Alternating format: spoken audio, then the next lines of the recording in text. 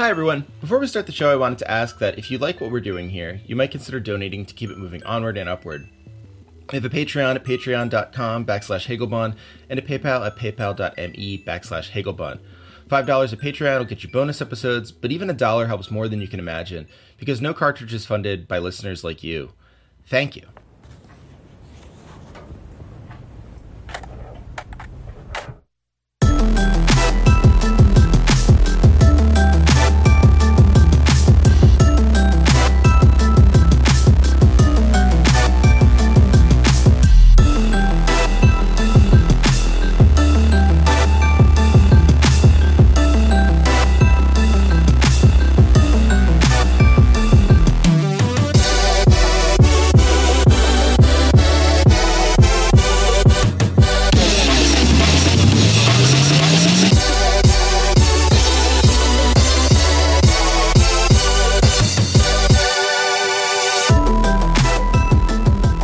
Welcome to No Cartridge Audio. My name's Trevor Strunk, Hagelbon on Twitter, and I have with me Ethan Hammerman at Ethan Ham on Twitter, HAMM. And I'm gonna let you introduce yourself because you told me something interesting before we started.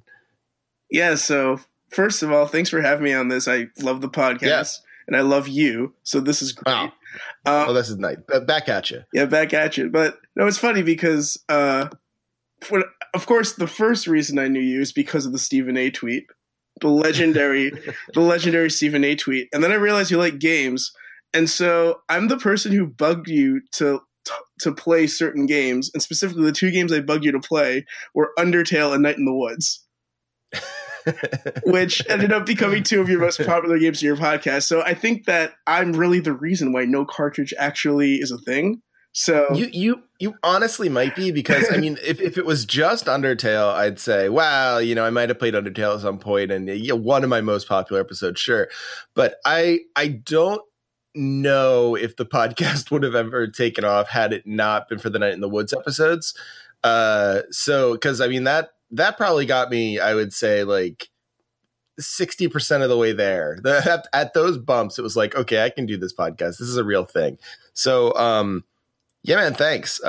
It's nice to have a backup career to academia, and I owe it all to you. For sure. And Night in the Woods is, everyone who listens to this podcast knows Night in the Woods is dope. But I'm going to plug one more game that if people haven't played yet, they need to play. Yes. Because I told you that you have to play this. It's called Pyre. It's made by Supergiant. They made Bastion and Transistor, and it's really good. And hopefully next time I'm on this podcast in the distant future, that's the game that we're talking about, because that game is dope. So hopefully you can play that game as well. But that's my mini plug. I would really like to, actually. Pyre's been on my list. For one reason that I didn't play it initially was because I am an idiot and I got confused between it and Fury, Furi. Also a game I wanted to play and haven't played yet, but like those two games just merged in my mind, so I kind of forgot that Pyre existed for a while. But it looks really cool. Like I love that they chose to go a different route, because obviously, like, there's some similarities between Bastion and Transistor. They're different games, but Pyre just seems completely different. So yeah, it's NBA Jam with really, really good art and an actual story. It's just cool. And one thing I love about it is, I mean, I'm a sports gamer sometimes too. So one of my favorite parts about playing like a Madden or NBA is the roster management, which is kind of nerdy, but it's fun to be like the GM of your own team. And in Pyre, you really are the GM of your squad. And I don't want to spoil too much of the game, but there really are tough decisions you have to make about certain players and how you use them. And first of all, it changes the entire dynamic of the game, but also it's just really cool. And you have actual rivalries. There are certain other teams that are consistent throughout the game that follow you around. It's just cool. It's one of the best fictional sports league games I've played since like Blitz the League, actually. Because, wow. I mean, I don't know if you ever played Blitz the League, but they had this entire fake football league.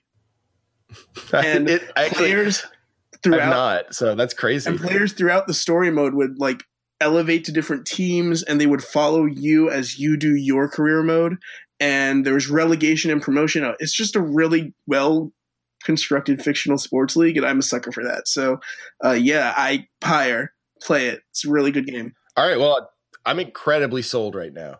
I'm gonna buy that after we get off the phone. So you got me. This will be my third most popular podcast when I have you back on for Pyre, or maybe my most popular podcast. I don't know where it's going to slot, but one of the top three. That's the Ethan promise. So the reason I haven't had you on before, though, I mean, we've been friends for a while. We've been chatting about No Cartridge for a while, but the reason I haven't had you on before is actually because you were under several non-disclosure agreements.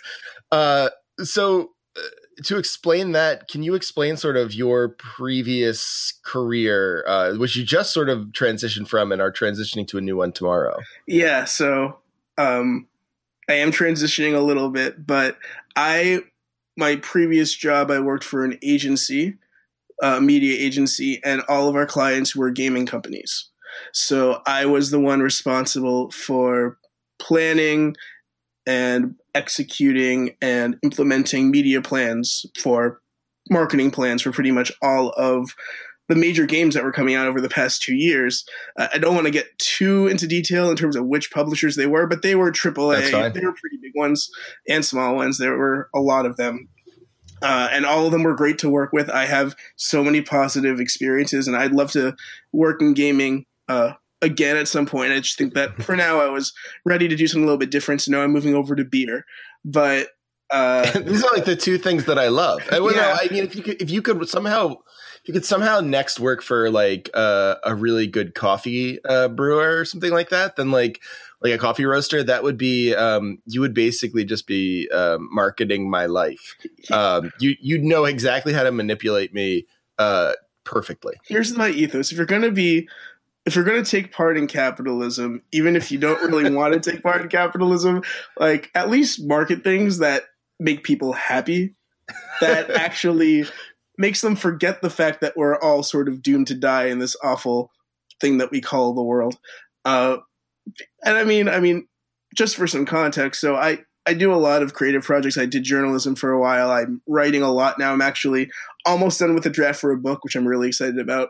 Wow, good for you, man. Yeah, and some other stuff too. And I do in all these things. And at some point, you also have to figure out how to sustain yourself in an apartment. So I worked for a startup for a while, and then I was at an agency before my previous one. And I mean, I was selling like adult diapers, which is great. It's great for the people who want to actually need them. They are needed, and I just not very interesting. And I kind of decided from that point, if I'm going to be in this industry that I don't love, I want to at least balance that out and work for products that I do love. And it makes me happy to go to work.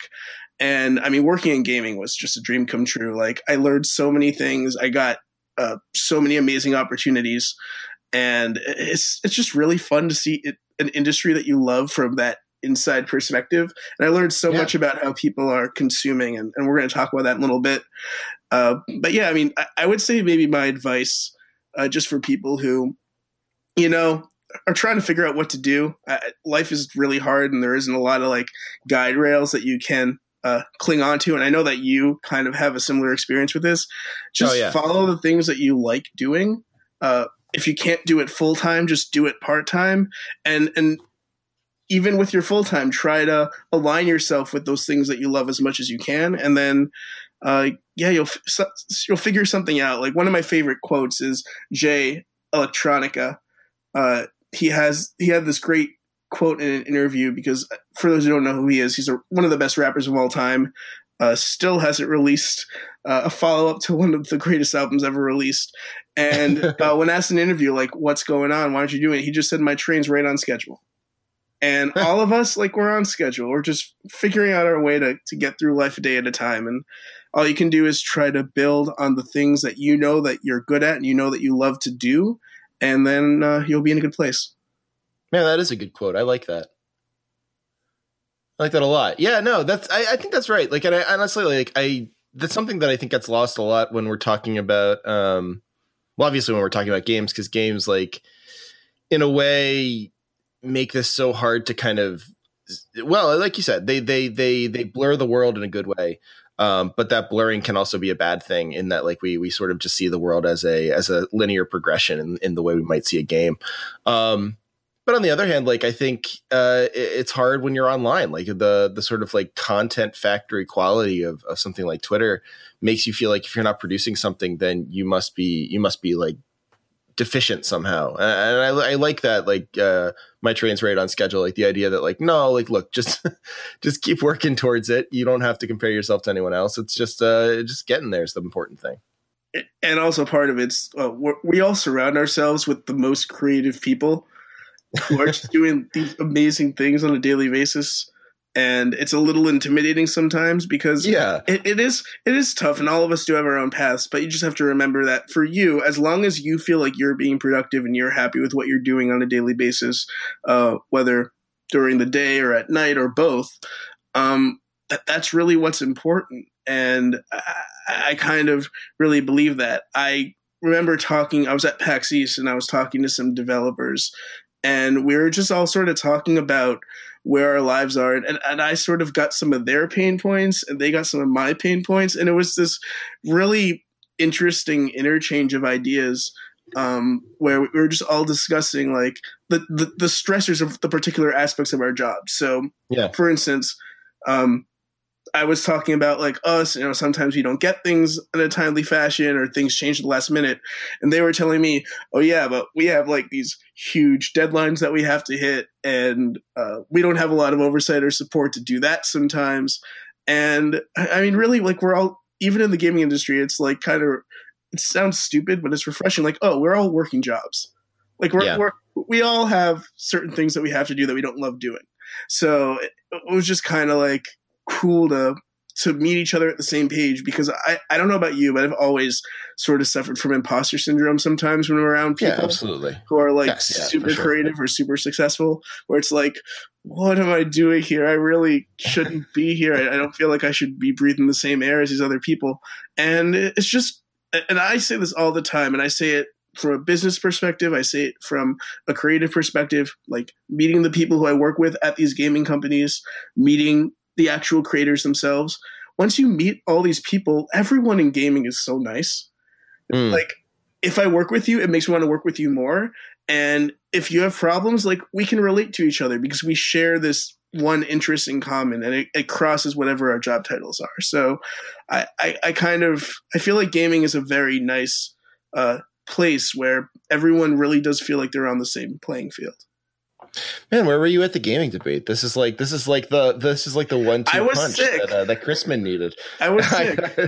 I was sick. I'll be in reserve for next time.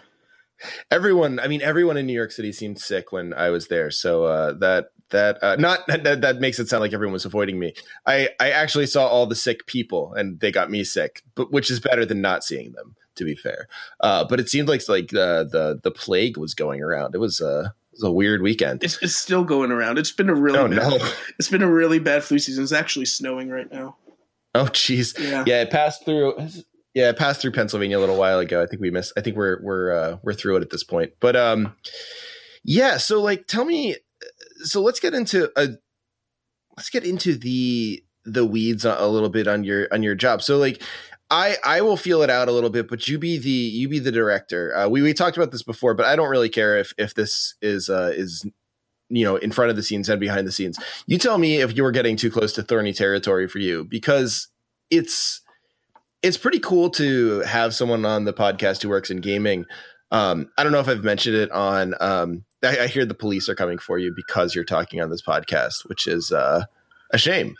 Yeah, not good. But I've talked to people who work in gaming.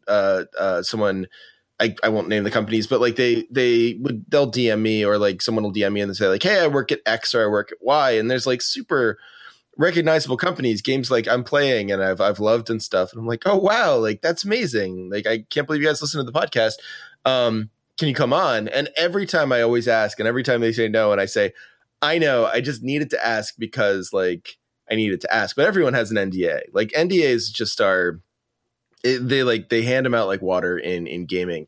So it's amazing to have someone on who's actually worked in the industry. in any capacity, let alone your super interesting and like relevant capacity. So you stop me at any point. I don't want to make you. Yeah, I mean, I can clarify a little bit, and actually, it might be good for me to voice exactly where my where I'm going to be limiting myself, because I'm not going to do anything that would violate any type of NDA.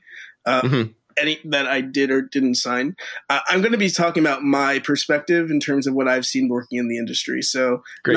nothing like, I'm not going to be talking about anything totally secret, because that I really can't talk about. And honestly, part of it also, and this is something that coming from the journalism side, I didn't even realize, like, that really does lose people their jobs.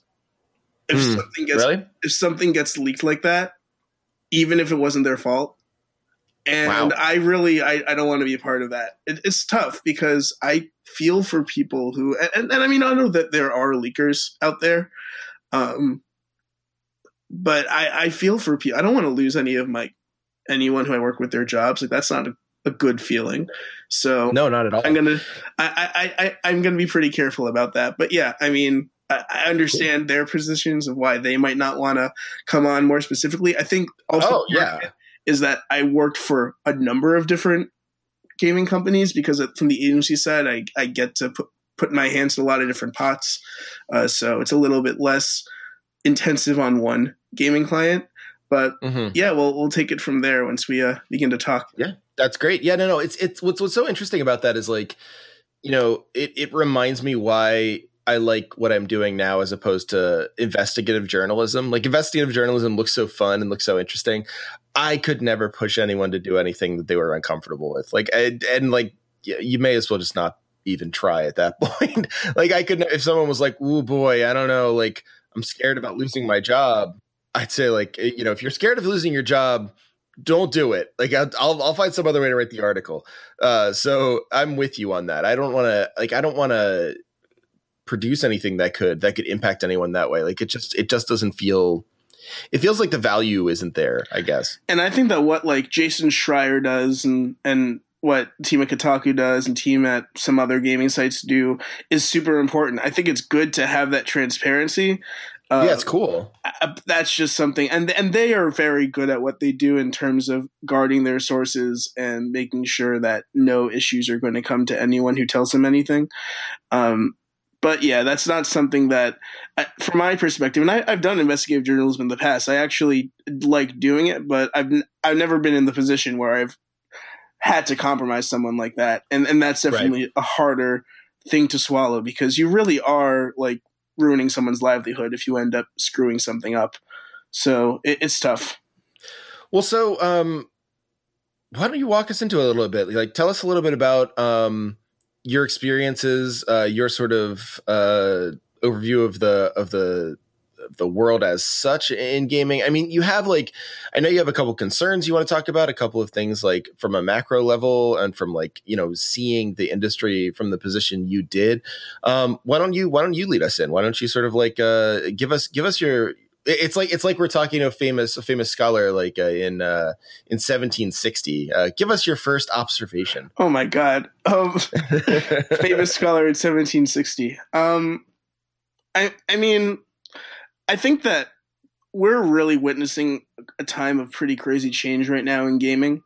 And I mean, Pyre is a good example of it. So what's the last console game you bought?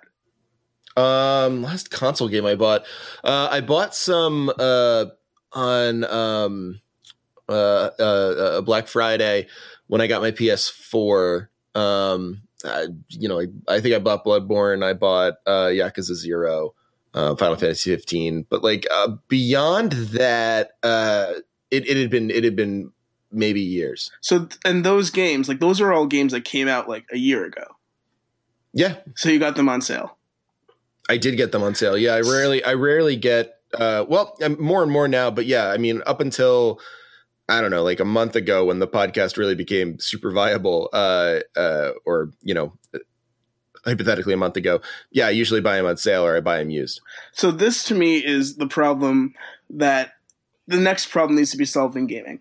So on one hand, you have amazing single player games that are coming out right now. I mean, I'm guessing you didn't play Wolfenstein yet, but Wolfenstein. No, yeah, I did buy that new. I bought that full price. I haven't played it yet, but I did buy that. Yes. Well, that's really good. I mean, Wolfenstein, Prey was an amazing game. Prey is fantastic. Horizon was an amazing game. Persona. The last game I bought full price was Persona. Mm-hmm. And then but these are all great games. The issue is that I don't think that there's as big of a market as before to play a 60-hour single player game, and for $60. Yeah, it's hard. And even less than that, because to me, and we talked about it with Steam, I can play Night on the Woods on Steam. I can buy it for $20, and it's going to be a 6-hour game, but I'll finish it. I'll spend a lot less money. I'll still get a great single player experience, and I have $40 more that I don't need to spend somewhere else. It's easy to set up. I don't have to wait for my console to boot up for like an hour in order to update everything. Like, it's just an easier, better experience.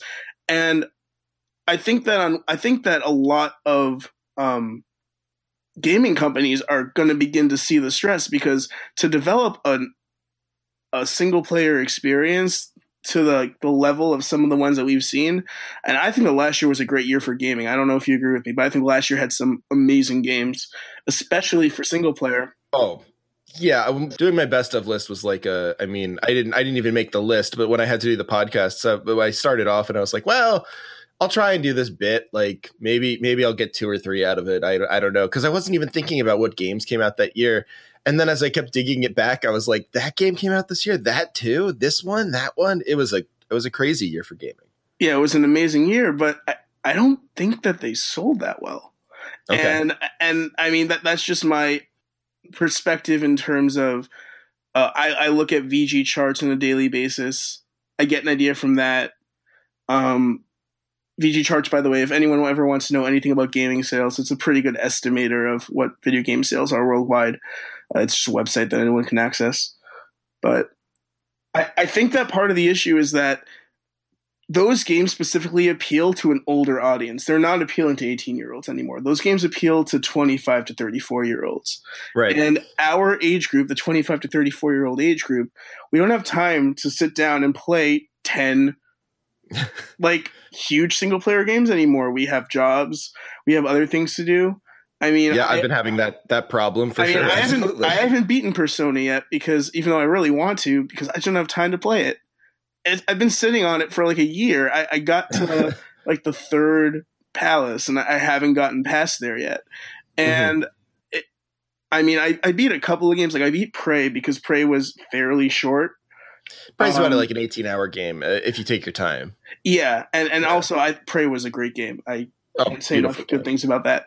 But it's just like really, really hard to play a lot of single player games. Now, multiplayer games, on the other hand, like those games you can jump in, you can play, and you can get out. Like that's why people love Overwatch. It's why people love all of these titles. But at the same time, with multiplayer games, the ones that really made a huge bump this year were free to play, except for Overwatch. And that's going to be something that also needs to bear a lot of watching, because of course people are going to play a game for free. I mean, that is how Overwatch brought people in. Fortnite. Fortnite blew up this year. Battlegrounds blew up this year. Well, Battlegrounds isn't free to play though. Well, wasn't it originally when people were getting started?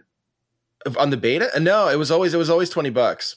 But I mean, even that at a price point is like whatever. I mean, but it goes back to what you're saying. Like, it's not free to play, but it's, I mean, $20. You say, okay, $20, I can play with my friends. It's essentially just like, okay, do you want to go to Applebee's tonight or something? Like, it's not a big buy-in. I'm realizing I got a free copy of Battlegrounds. That's why I thought it was free. Okay. Okay. Because I was going to correct you when you were like, all these. I was like, a lot of them were free to play, like Fortnite, but like Battlegrounds wasn't. And that makes sense. Right. We can skip that part. But the big point is that with a lot of these, like the money is in the constant games, right? It's in the games that are constantly being updated on a PC. It's not in the money. The money's not in like the single player games that are huge console games with the DLC. The money is in the World of Warcrafts, the Fortnites, the actual continual updating things. And games as a service is, I mean, that's the industry now. like every single game is just trying to optimize to the lowest possible. Like they're all just trying to drive as many concurrent people to actually purchase the game as possible, and to continue to upgrade and to bring new people in. And I think that model is inherently not super appealing to consumers on desktop and on console, but on mobile, like they're trying to use a mobile model on console and desktop. That's kind of how I read it. Yeah, that's interesting. And oh, go ahead. Sorry. Yeah, I think that there's going to be a point where that's not going to be a totally viable method, and it'll be fascinating to see how they pivot from that, because on mobile, users are naturally more likely to impulse buy. It's easier. You're on the train, you're bored. It's $3, I'm right? Yeah, buy 50 hints for this game that I don't even really care about. Right. And then, but for console and PC, like, and this is just based on what I've seen, and actually, like, these gaming companies, by and large, are doing a really good job at the time being of finding a really efficient audience. But I just don't think that the pool of people is necessarily sustainable. And I think there's going to have to be some sort of pivot in terms of how these, like, there's going to be a life cycle and then a pivot in terms of how this business model is actually going to work. And I'm interested to see what happens there. Yeah, it's interesting, like that, because like you bring up Fortnite, and I thought Fortnite was like a really interesting, as you say, pivot point in some ways, because of course, like Battlegrounds, I think, like, when I think of how much time I spend in Battlegrounds, I think like, well, it's been like a drop in the bucket. Like, I barely play that game, even though I like it. I'm just not very good at it, and I don't always find the time. And then I looked at my Steam hours played, and it's at 24 hours played. And like, that's not a lot for a lot of people, but as you say, like, we all have jobs in the 24 to 35 age range. We have responsibilities and stuff, and since no cartridge has become like a job of sorts, like the variety of games I have to play means that I don't have as many, 300-hour played games as I did even, 2 years ago. But so obviously, like, it's an easy game to pick up and play. But the crazy thing is, like, even PUBG feels like a commitment. You have to play like 30 to 45 minute matches if you're anywhere decent at it.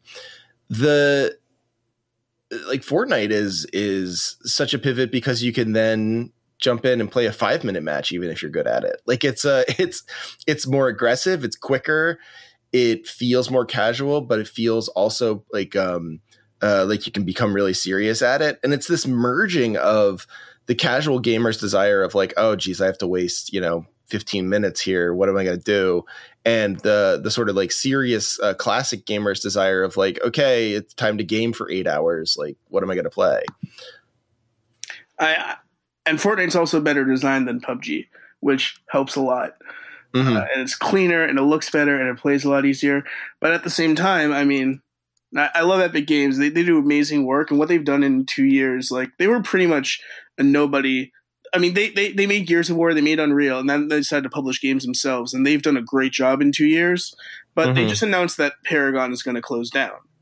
And Paragon is a game that was also free to play, and I guess that they're shifting over to Fortnite because Fortnite is such a huge thing. But I just want to see how they're able to recoup some of the value on Fortnite in the future, because I'm excited. I love Fortnite. I think Epic is awesome. So I'm really intrigued, and I think that actually they have a really good idea. Like, I just really like what they're doing. So I hope that they're able to pull it all together, but we'll see.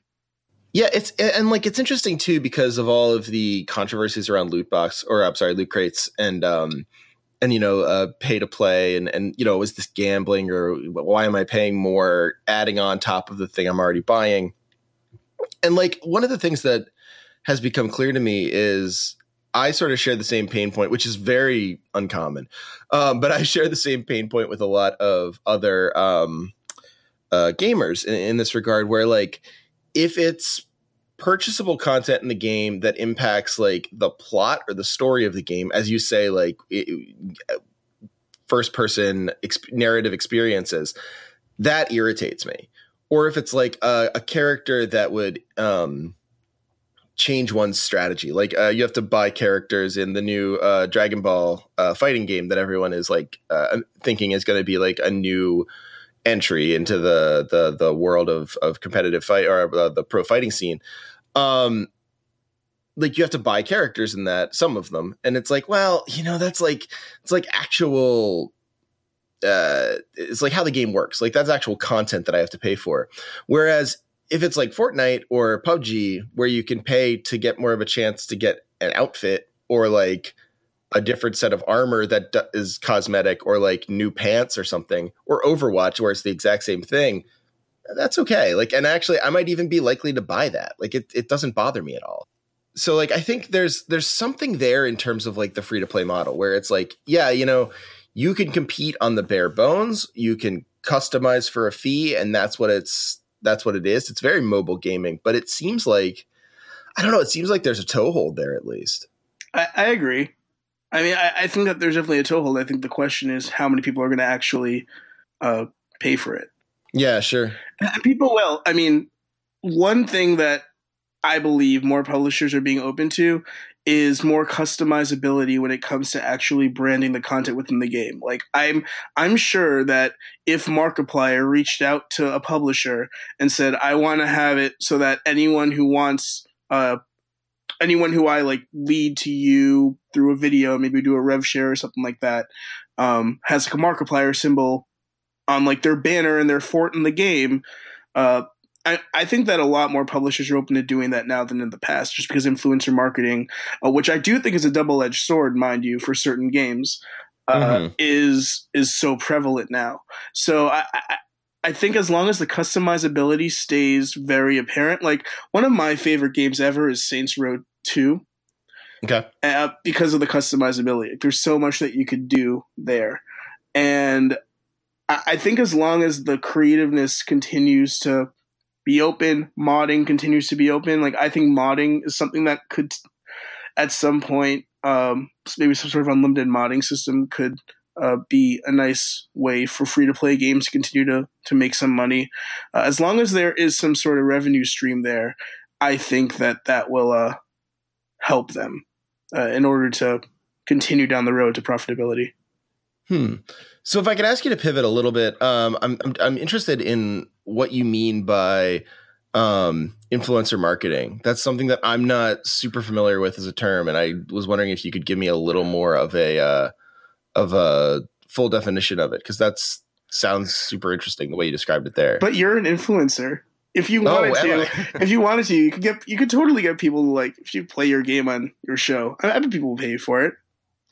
I did get a free copy of a game that I have to review. I got one, so that's that was my one thing. I reached out, but okay, I see what you're saying. So yeah, no, I've gotten review copies of games, and not big AAA titles or anything quite yet. I'm not exactly at that stature, but I see what you're saying. Like, so that's what you mean by influencer marketing, like the. But you're not talking about just free review copies, exactly. Yeah, I mean, you can also pay influencers to play your game and then promote it on Twitch, and stuff like that. And the issue is that, and this also goes back to single player games, and I'm guilty of this as well sometimes. There are games that I just want to watch somebody play, just see their reactions, and not actually buy it. Like, especially scary games. I'm not a horror game person. I'll just watch, like, Markiplier play it and see what happens, and he'll freak out about it. It'll be funny. And I think it's a double-edged sword because, for instance, I mean, I was convinced to buy Undertale because of the Let's Play.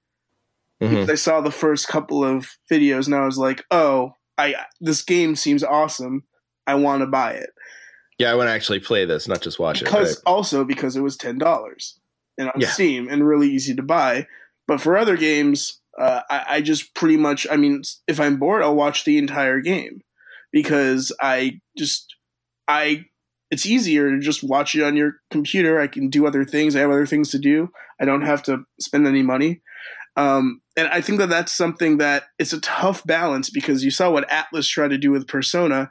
They tried to block people from streaming the entire game, and they got a ton of blowback from it. Right, exactly.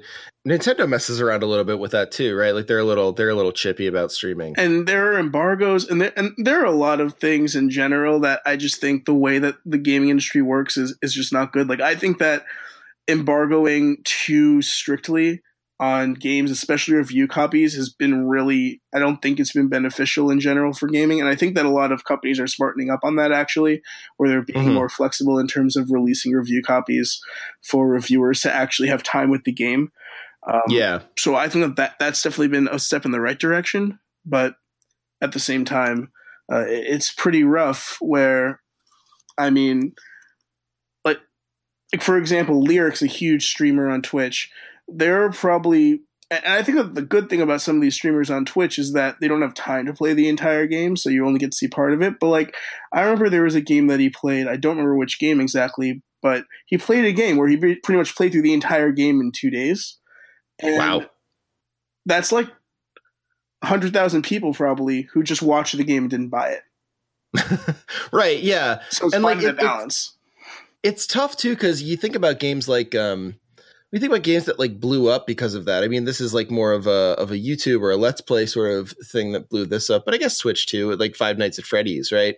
Where like indie games really benefit from this kind of thing, but also the games that don't benefit from it are games like I mean, like you're talking about, like there's this game that I bought because it was on sale, and it's a perfect example of what you're talking about. I haven't played it yet, but it looks interesting and it looks like it'll be up my alley.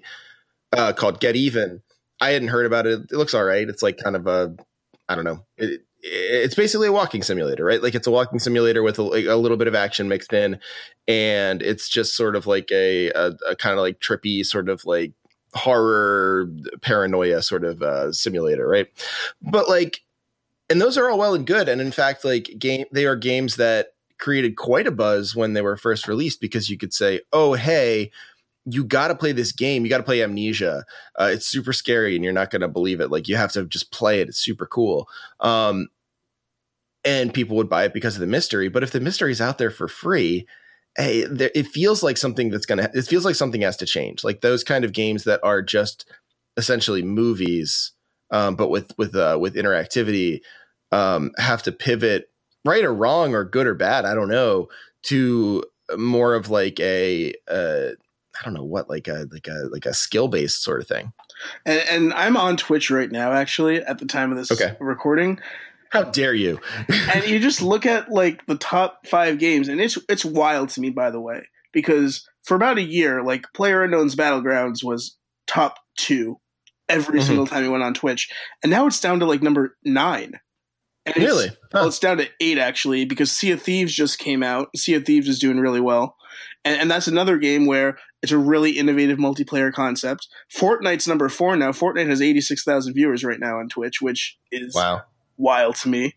And League of Legends World of Warcraft, and then this new game called Hunt Showdown, which I've never heard of before in my life. So, yeah, I mean, I think that you're right that Twitch is really good at bringing to mind games that I wouldn't have thought about before, but I think that it's a double-edged sword, and Twitch is trying to find a good balance in terms of keeping advertisers happy and also their fans happy, because that's been a whole other it's tough because it's such a user-driven community that they don't want to make it feel too ad-heavy, and they've done a pretty good job, I think, of not making it feel too ad-heavy. But love Twitch. They're like in gaming, Twitch, best people to work with. Love them. Cool. Love working with them. They're the best. They seem really cool. I've actually had no complaints about Twitch, to be honest with you, which is like, I'm not just saying that, and that is also extremely rare in the world of streaming and online services, not to mention gaming. I mean, one of the things that strikes me about this, I mean, you know, what immediately when you said PUBG was down in the ranks, I was like, oh, is that because like, you know, it's getting like the 1-2 blow here? Like PewDiePie is now gone, and then what? Like Dr. Disrespect cheated on his wife, so he's out of there for a while. Yeah. Like you lose some of your, but like, you know, I mean, that's a joke, but it's also kind of true in that like the complexity that Twitch introduces is that now the people using the games are actually part of the industry discussion in a way that they never were before. Like, yeah, of course you care about your, and maybe you can speak to this, but I would assume, yeah, of course, like you care about your consumers. You care about like, okay, what are they going to buy? You don't care about their well-being, but you care about like, okay, are they going to buy my game? Are they going to rent my game back, however long ago where we would rent games? What can I expect from my consumers and what can I expect from their interactivity with this game? It's not as if you can say like, oh, what can I expect from my consumers and how are they going to immediately interact one-on-one with me and the rest of my audience in the way that now Twitch is? Like Twitch really introduced this whole new variable in there. Yeah. I mean, Twitch really has changed the way that everyone has to approach pretty much everything when it comes to marketing. And that's why it's difficult, because from what I've seen on Twitch, like there are certain Twitch streamers who they'll turn on their stream and they'll instantly get like 100,000 people watching them like in a second. And those aren't always the best people to actually work with, because you'll get a lot of people looking at them, but these are people who will watch them play any genre of game, right?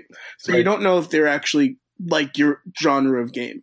So in my experience and the relationships I've formed have always been best when you look for like people who are more focused on the actual genres of games that you're promoting.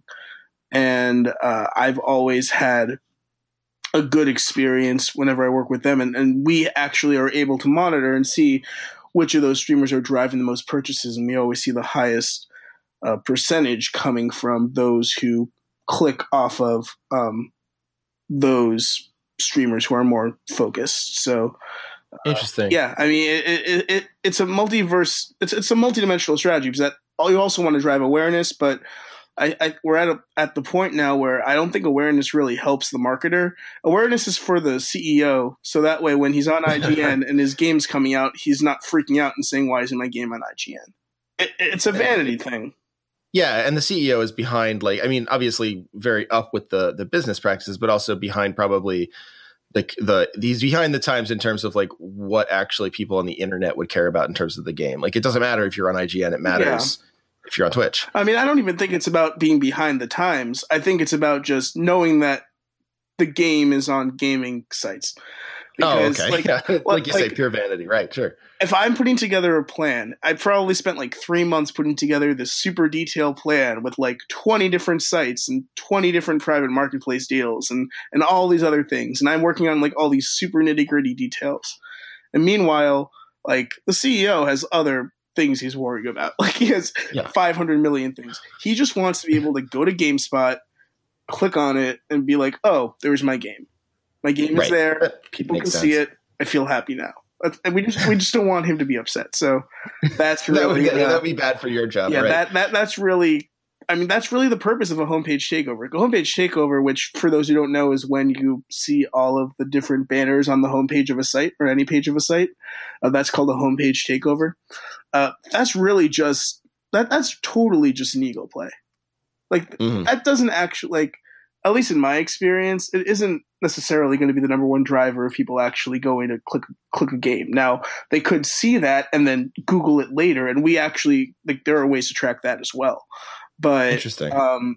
They are not necessarily, like, that's not going to be what ends up being a make or break for any title. That's just something nice to have, so that if the CMO or the CEO want to be able to see that their game is being seen by people, they know that it's being seen by people. Yeah, it's so interesting coming from a position like I briefly dabbled in advertising no cartridge, and I bounced off of it super fast. Like, I have no idea how to do it. And part of the reason I have no idea how to do it is because I'm thinking like the CEO in a certain way. Like I when you said like homepage takeovers don't work, I was like, well, yeah, of course that makes sense. Like, I don't care. I'm not going to go ahead and buy, the new Call of Duty because like there's 8 ads when I go like look at how the Eagles are doing or something like that on like Bleeding Green Nation or whatever. It's like, that doesn't really do it for me. But at the same point, when I'm thinking about my own advertising, it's like, well, I need to buy ads. I need them to be in places where gamers are. And it's like, that's just like the way you're talking about it, though, in terms of like imagining how people get their media and how people think about, their purchases by way of like where they are on the internet, when they are on the internet, all those variables. I mean, it's so much more complicated. Oh yeah. I mean, first of all, if anyone ever wants some advertising help with any of the things, I'm happy to give some quick advice. I mean, I'll take you up on that later. Yeah, it's not, and it really isn't hard to do. I mean, with Google, you can pretty much advertise anywhere, which is great. You won't get like the reporting that I might get by doing it with a little bit more professionally, but you'll get a ton of information, and it'll be in front of the people you want it to be in front of. My advice for anyone who wants to advertise their own product: get Google AdWords certified. It's super easy. It's really intuitive. It's all open book. And once you do that, you'll just have a really good knowledge of how to market a product on Google. And it's not hard to do. It really isn't hard. It took me like about a week to do it. But sorry, I sort of lost my train of thought there for a second. No, I guess like the other question I had coming from that was like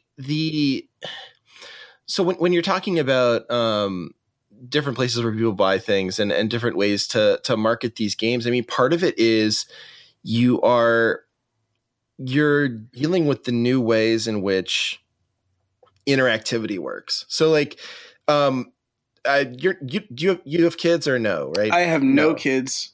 Okay. For this particular example, dogs don't count, but I don't usually get mad at people for calling their dogs kids because they are also a big commitment. But if you have kids in the audience, you know this particular scam on YouTube. It's not the creepy YouTube things that everyone was freaking out about a while ago. It's far more innocent, but also in some ways far less innocent. Basically, they're toy unboxing videos, toy unboxing channels. And so the ones my daughter likes are Toy Genie Surprises and Cookie C, which are basically just these women. Cookie C has revealed her face, but Toy Genie has not. So like most of the times you just see their hands. So it's a close up basically of their hands, and they are opening toys. And like showing you them, and they'll talk most of the time. Some of them are silent, but the most popular ones talk to you too, and like tell you what they're doing. Sometimes they'll take on characters, like they'll play with the toys basically.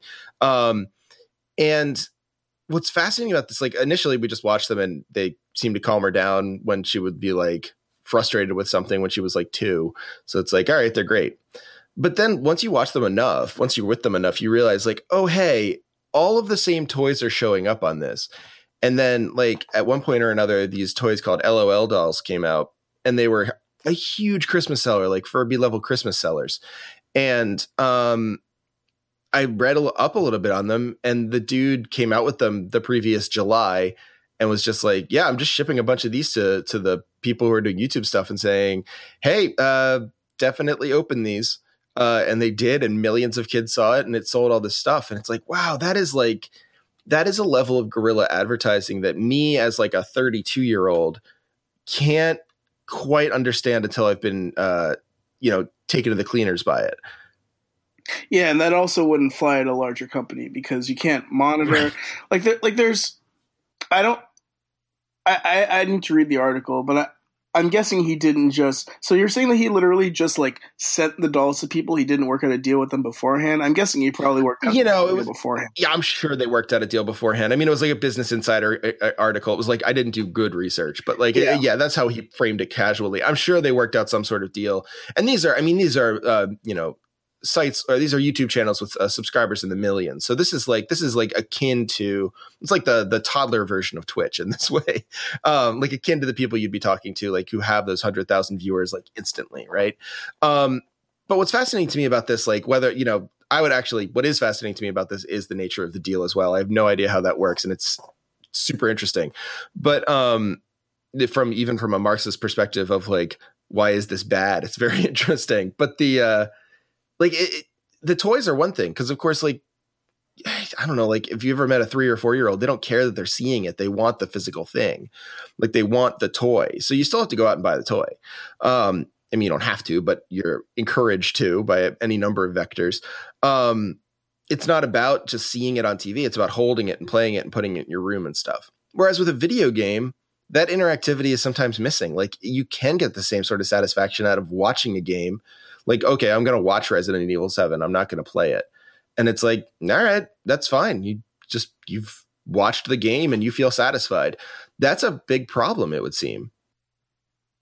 Yeah, and I mean, it isn't even just gaming. Like, I don't know if you are a huge Netflixer or if your family are huge Netflixers, but you can watch pretty much anything on Netflix too. Like, if I want to like do something super bloody and like watch or play a game that's like super gory, I could either look for a game and watch it and play it for like however many hours and just like shoot things up, or I can watch Devilman Crybaby on Netflix, which is 5 hours and just friggin' crazy. I love Devilman Crybaby. Yeah. I would. All the Devilman stuff is really good. Wait, did you watch it? I haven't watched Crybaby yet. I've watched other. I was a Devilman fan back in the days where you like had to get VHSs of it and stuff. Yeah. Oh, you have to watch it. It's so good. I'm excited. The soundtrack is dope too. It's so good. Just don't watch it with the kids. Well, yeah, no. that is not a kid-friendly show. But I mean, that is a larger issue. There are so many more ways to entertain ourselves now. We have Netflix. We have Hulu. We have pretty much anything else. We have our own projects we're working on. We have YouTube. We have Twitch. Like, there are so many things to do that don't involve spending money to play a game. And I think that we're at a point now where, especially with that younger audience, like, they're always, even if they are alone, they are connected somehow. Like, they're on, I don't know if you know of this app called House Party. It's huge. No. It's huge with middle school and high schoolers. And pretty much what they do is it's pretty much just like Skype, except it's a little bit more customized for high schoolers and for mobile. So, like, if kids are doing math homework together, they'll be on House Party or Skyping each other and doing math homework from each other's houses and like sharing answers with each other, which is something kind of cool. Actually, it is cool. But like, the big thing is just like, these kids are never alone. There isn't really that solo, lonely experience of like, even going through like, even Zelda Breath of the Wild is a good example. Like, I don't know. I mean, Zelda is still big with a younger audience for sure. I think part of that is because it's cool to go exploring, but a lot of it also, I think, why Breath of the Wild did so well with that audience is because the Switch inherently is something that you can do with your friends. You can explore with your friends. And like you can go on parallel journeys, but at the same time, like, where you're comparing your journeys with your friends, which isn't something that you can do with a lot of other console games. And I mean, again, Nintendo knows what people want. Like, Nintendo has not gotten to where they've gotten by not following what people want them to do. So I would trust Nintendo in terms of keeping up with trends. Yeah, I guess like in that way, Nintendo is really, it sort of understands the soul of why people like direct downloads. Like, PlayStation 4 does the direct download, and like the cool thing about that is like, okay, fine, like I can go ahead and get this game now, right? And I can play it now. But the way you're describing the experience of Breath of the Wild, it's like people also like it because like people don't care about there's no magic of the commodity anymore when it comes to like video games or DVDs. Like, things I feel like at the beginning of streaming or the beginning of downloads, even if you're thinking about like Napster, right? Like when the idea of pirating music came out, the fact that, you know, you could get a whole CD was appealing, but then you'd have people who'd be like, nah, man, I want like the CD, I want the gem case, I want the liner notes, or I want the record or whatever, right? Like, now that's not a thing. Like, I feel that's not like it's in niche circles, sure. But like, no one's going to say that they need the physical copy of Persona 5 over the download, unless they're like a big Persona 5 head or something like that, right? And no one's going to say that about Breath of the Wild. Breath of the Wild is about the experience. It's not about the thing. And I wonder if that loss of like, oh, I have I have a sort of like endorphin rush from buying a box set of DVDs, or by actually like having a copy of whatever, like Final Fantasy X or whatever. I wonder if that's recoverable for video game and TV and film industries, because that seems like such a big part of it. To me, the big thing with buying an actual box for gaming is the collectible that you can get with it. Like, I know that a lot of gaming companies will utilize some sort of statue or other thing that. Yeah, I just bought a Shin Megami Tensei game that came with these little like pins. Yeah, I don't. Yeah. But I think also part of the thing is, and I mean, conventions have been going on for a while, but I think that with sort of this blossoming of performative nerdness in general, they've gotten even more popular. Like, I was at New York Comic Con this year, and there had to have been like 500,000 people there. It was wild. Like there were so many people there, could barely move. And I wasn't even going to like the popular parts of the convention. I was lurking sort of toward the a couple of the games and also the anime section. But I think that that's also the place where you would get things like that. Let me switch you then to another thing you wanted to talk about that I know I want to hear about. So you were talking about like what it's like at these conventions for like the creators and for the marketers. I mean, you basically get to see like behind the curtain a little bit like that at PAX East or PAX and at I'm sure any number of other conventions. What's that like? I mean, what's that sort of meeting of the minds like? You kind of alluded to it earlier, but I'd love to hear some more thoughts on that. Oh yeah, I have tales from this. So yeah, every gaming publisher and every convention is really different. And they're all very different in ways that you would expect them to be different. So I get to go to every single E3 conference the past 2 years. I've gotten to go to every single showcase, which has been friggin' amazing. Yeah, that's pretty awesome. Xbox every year starts super late and rushed. This year, this is the security for an Xbox convention at E3, or an Xbox conference at E3. We were lined up basically around this building. We had to do like a lap around this building for no real reason. We all had passes. We had to take our bags, open the bags up, put them over a taped blue line, and this guy just walked 2 dogs up and down the line one time, and that was the security. The dogs didn't even sniff the bags. The dogs just walked up and down the line. What, like gun sniffing dogs? Like metal sniff? That's a terrible security.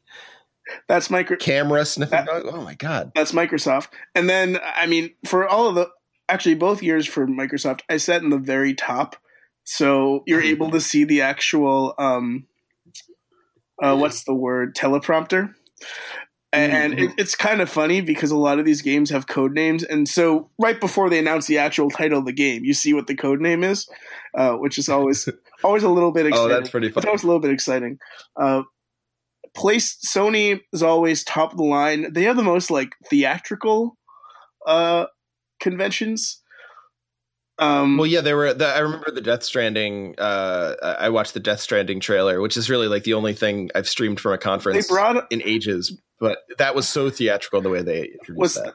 Was that the one where they dropped all of the skeletons from the sky? Because that happened at one of them. They dropped like all these skeletons from the sky. There was one where they had this huge like. For God of War, when they announced God of War a couple of years ago, they had this like huge orchestra playing, and they had these actors on stage like portraying Kratos, and you don't actually see it when you're watching it at home, but they have this entire stage show that's happening during some of these things, and yeah, it's really cool. It was a different zombie game. It wasn't State of Decay. It actually looked really good. It might have been Death Stranding. Well, I don't know. Like Death Stranding's that new Kojima game, and they just sort of it wasn't that one. Now I'm gonna need to look it up because it's gonna bug me. Right. I'll look it up later.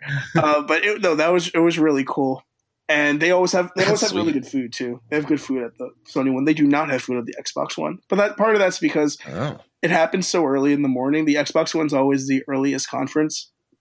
So Okay. they don't often do a lot. Bethesda has really cool conferences. I can talk about how 2 years ago, Blink 182 came and they played a secret show at the end of their conference. And That's pretty that cool. was pretty cool. And they gave us, and we all had like big legs of mutton and were able to eat them. It was pretty dope. And then last year they had Wow. their Bethesda Land thing, which was like, it was like a carnival. They set up a carnival, and I posted a bunch of pictures on social media of it, but it was pretty cool. They had like balloon animal Vault Boys. Oh, nice. And super good food, like a bunch of secret bars and stuff. They had a Ferris wheel. They had really, really cool stuff. It was they throw fun conferences. Yeah, that sounds great. Yeah, and then Nintendo doesn't really do their thing. I mean, I sort of stopped by when they're setting some stuff up, but they don't really do too much. But yeah, I mean, those conventions, like E3 is wild. I'm not a huge convention person, actually, because I hate walking around and waiting in lines, but I don't have to, or I didn't have to for 2 years, and that made the convention experience like all the better. So, oh, that's blissful. Yeah, that's beautiful. and it's great because once you meet people, you like go to their booths and they'll like let you demo their games. Like I met a bunch of Adult Swim guys, and so at PAX they just let me demo their Adult Swim games for like 2 hours after the conference, and it was awesome. Whoa. That's sweet. Yeah, and I don't know, just fun. Like people in gaming are super nice. Like everyone is just a really nice person, and you want to see other people succeed. It's hard. Like I think that's what we started with, and it's so neat to come around back to the end of it with that. Like I don't know, what's so hard for me is like hearing the ways that gaming's changing, and then hearing that everyone's so nice in it and everything. Like it feels a little like what people say in academia. Like, don't get me wrong, academics can be not so nice. Like that is certainly true of academics. They have a thorny reputation, and it's not undeserved. But there are a lot of nice people there, and like the industry is changing in such a way that a lot of them aren't succeeding. And like I remember talking to me, for instance, I'm not in a tenure track job, but like I remember talking to a professor of mine, a very good friend of mine when I was at UIC, and one of my advisors. And I was asking her what I should do. Like, I was like, should I stick with 20th century American, or should I do something else? And she suggested I do something else. I didn't end up doing it, but like, it was pretty good advice, actually. I probably should have taken it. But she actually like got emotional about friends of hers who weren't succeeding, like who were like brilliant people, but just couldn't make it on the job market. And it's kind of like, it's a harrowing thing to know so many nice and talented people. It's the sort of like flip side of what we were talking about before, surrounding yourself with all these creative people, and then seeing them not succeed is like, it's kind of heartrending. It's rough. And you're right about that, because gaming is really cutthroat too. I mean, I know of games where they didn't sell and like entire departments were just cut. It happens a lot. And that's what makes it hard. Like, you want to support every single game. I try to support as many as I can, but it's harder to do that when it's a $60 game. And that's really, I think what's going to happen, the future of gaming, is I think the price point's going to lower a bit. Oh, interesting. Everyone's predicting it's going to raise. So you say lower. I think it's going to lower a bit, but I think that there's going to be more ongoing content in the games, and you're going to have to pay for that. Interesting. So sort of more of like a season pass. Yeah, I think that that's where we're going to go, because especially if you want to make quality first, like single player content, which I'm hoping is still going to be important for a lot of people. I hope it is. I mean, it seems like it's still being produced, at least in this next run. They got the Bloodborne sequel hinted at, the Death Stranding, like we mentioned before. A lot of the big games are single player, at least ostensibly. So hopefully, Kingdom Hearts 3. Yeah, there you go. Hopefully, knock on wood, comes out this year. Yeah, I mean, I just hope that they're able to. I just want the market to continue to grow for it, because I can't see, with the current way that it's trending, because we are at sort of a pivot point where a halfway point in terms of people who and how they actually consume things. Like 18 to 24 consume things completely differently from the older age group. And it's just, I really do hope that gaming publishers realize that when you're fighting against Steam now too, because Steam has so many good titles, and those are the games that really a lot of the YouTubers and a lot of the Twitch streamers are organically saying, I'm hearing this game is cool, I want to stream it. I just hope that they're able to realize to be competitive, you got to lower the price a little bit, and you can make it up in other ways. I mean, there's so many other things that you can do. I know Assassin's Creed, I think, unfortunately, I'm not totally up to speed, but how did they handle that boss rush event that they just had? Was that? Oh, yeah, I don't know how they handled that, but I'm sure because that's something that I think, like in the future, like those are the kind of events that, first of all, they're doable. I think that they're doable for a dev team to do, and second of all, like that's the kind of additional content that I think people would pay for. Mm-hmm. If there's more content to the game that is actually like a challenge that is tough, those are the kind of things that I would focus on, because people are willing, especially big fans of a franchise. First, you have to have a quality game. Like that's the first step. You're not going to be able to sell stuff that isn't quality. Like that's just step one. But step two is people will pay for more things if they're really engaged with the game and they want to know more. People want to love your game. So I really do hope that that's the strategy people use. Like drop the price point to like 40. I would say 40. I know it will never go that low, but I would say 40. But even so, just like drop the price point a bit and then offer more opportunities for people to purchase additional content in ways that feel like they're adding on to the game. Not ways that feel like you have to buy this to access the game you already bought. Right. You'll get the Battlefront problem. Yeah. And I think that was a good learning experience, and hopefully a lot of publishers learn from that because of how I would imagine that was disastrous. And yeah, that was pretty bad. Well, thank you so much for this. This is really cool. This is a long time coming for you to be on the show, and I'm really happy we were able to do it this way. Like a super interesting conversation. I've never talked to anyone about marketing in video games before, so this has been like ultra educational for me too. Thank you. Is there anything that you want to add that you feel like we didn't touch on? Not really. I mean, I'm always open to talking about this kind of stuff, gaming in general, like at Ethan Ham, if anyone ever wants to chat. Really good follow. Good follow. At Ethan Ham, Hamm, like John. Ethan Hammerman, thank you so much for coming on, and we'll have you back for Pyre. Yes, you'll have to have me back for Pyre, because I want you to play that, and I want to hear your thoughts. Yeah, you got it. All right, we'll talk to you soon. All right.